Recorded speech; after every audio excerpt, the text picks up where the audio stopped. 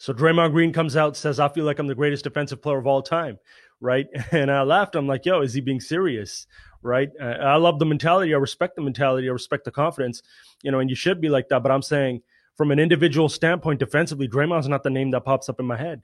Not top 10, not top 15, probably not even top 20, top 25. Throughout the history of the game, defensive individual monsters like, yo, Draymond Green, we got to understand, like, this is a team defensive specialist. He is a great anchor. He's a guy that can switch and guard multiple positions. He's a guy that knows he's a defensive mind because he knows everyone's rotations. He knows, a Steph's rotations, a Clay's rotations, a KD's. He knows where to be on the floor. He knows how to direct traffic defensively. He's a great, coordinator defensively. And no doubt, of man to man, he can get it done. No doubt, he'll go guard your best guy, but not for the course of a whole game or a whole series. He's a guy that he's physical. He can move his feet. He's got good, he's got a good wingspan, and he's strong. But at the end of the day, like Draymond Green, it's like you wouldn't know him for his defense if he was in Charlotte, if he was in, Orlando all these years. Like his defensive accolades, like many guys before, and this is why I always loved the eye test, is because his defensive accolades came because of the situation he was in, being in Golden State on that dynasty with KD, with Curry and Clay. You got to showcase your defensive ability and really commit to that end on a winning stage, on a winning, atmosphere on national TV night after night. So people got to know you for that, right? You were very relevant because of that, right? Now, like Draymond Green's not going to make any more all defensive teams unless the Warriors are a top 5 team ever again, right? So he may never make one ever again. So it's like, you put this, like, this is a superstar role player, right? Like Draymond's name is big, but we wouldn't know him so much for his game if he was in a smaller market and not winning. Like he has a beautiful situation and he maximizes it. He does the little things really well. But if you were looking at, I hope he ain't fooling kids with that statement, because anyone that knows the history of the game, anyone that knows the game and knows the eye test, because that's what defense is, all an eye test thing. When you assess someone defensively, you look at, who is this guy, okay, from a competitive standpoint, from a mechanical standpoint, technical standpoint. Like, yo, defense was big. I would love to talk about it. We're not in a defensive era. And Draymond's ascension happened in a non-defensive era. This is a high-powered offensive, up and down, small ball, three-point shooting team, a league now, right? And that's where Draymond's defending. And he's doing a great job as a team defensive guy and as an individual defender, right? But let's not let the accolades fool you, right? Like, when I look at names defensively, I'm looking at the front court, and I got them listed right here in front of me now. I got like 20, 25 names that I'd got to go over Draymond in terms of individual defense. From the front court standpoint, first of all, all these guys I'm about to name played in a defensive era. They played in a big man era where you walk it down, dump it down low on the low block.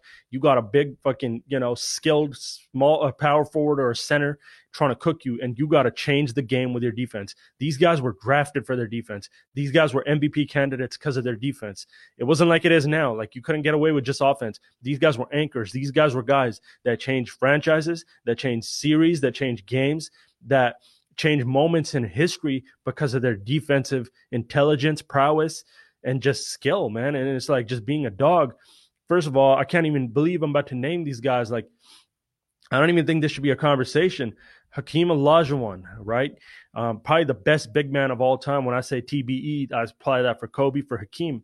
Hakeem on the defensive end, unlike any other. Houston won 2 championships as soon as Michael Jordan retired.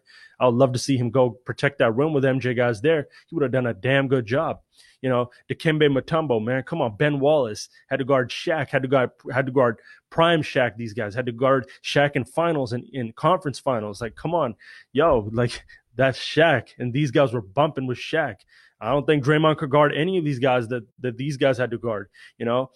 He's too small. It's just what it is. Kevin Garnett, Tim Duncan, Alonzo Mourning, Dennis Rodman, though he's undersized, just a different type of competitor, unlike anything we've seen. Karl Malone, such a smart defensive guy, such a, you didn't want to go in the paint when that big body was there, but he was so smart.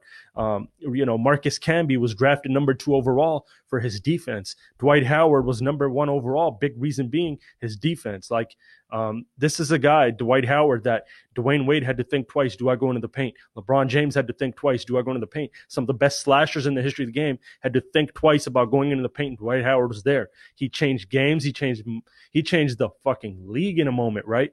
Tyson Chandler, same situation. I'm looking at these guys, Kevin Garnett, Tim Duncan had to go through the hell of, yo, let's go guard Dirk. Then let's go get ours, like 25-12. But then we might have to go in a battle like where it's just straight, just slugfest. Like, I got to go guard Duncan, and then he's going to come guard me. I got to try scoring on him. Like, these were wars, man. I ain't even naming Jermaine O'Neal. Just incredible shot blockers and guys that could alter shots and prevent some of the best from getting to the cup. Altering their whole game plan, altering a team's whole offensive game plan because of who they were as rim protectors on the block, right? Shot blockers, not even just shot blockers, just shot alterers, right? Like, they were just mastermind defensive guys and dogs. I can't put him over any of these guys, not from an individual standpoint. And then you got the perimeter, and I always talk about the hoopers. These guys had to go guard those hoopers. Then they had to try to make their life hell. I talk about those mega stars, the T-Macs, the LeBrons, the Kobes, the Durants. And these were the guys, if you go ask them who's the best, I take these guys' advice over anyone.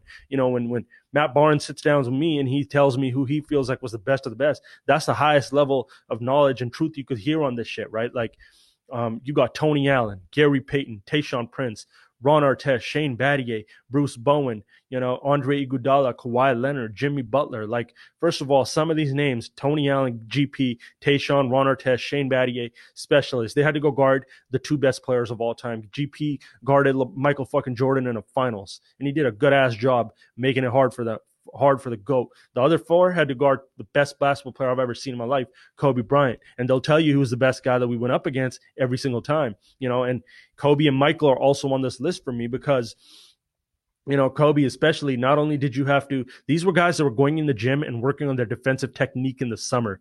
They were defensive minds, their defensive tenacity, and just their intelligence, just their technique, knowing angles, knowing how to guide and direct a guy a certain way, cut him off, take away his strengths, when to go for a block, how to just stay disciplined, mastermind defensive guys that changed everything in the league because of their defense as well.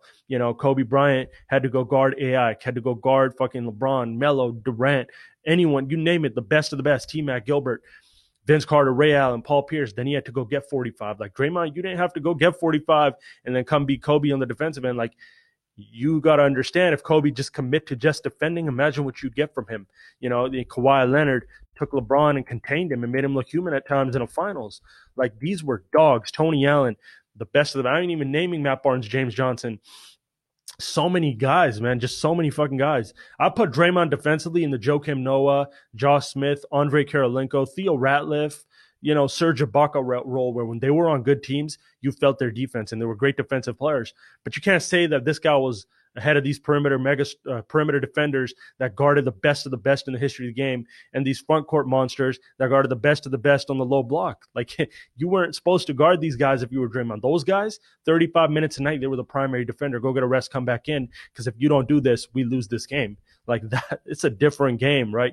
So individually, I think I probably named 20, 25 plus, and it's like, I didn't even get to Chris Paul, young LeBron, prime LeBron, Rajon Rondo, right? There's a lot of guys. So I got to go from an individual standpoint. Draymond's far from the first name that pops up on my list.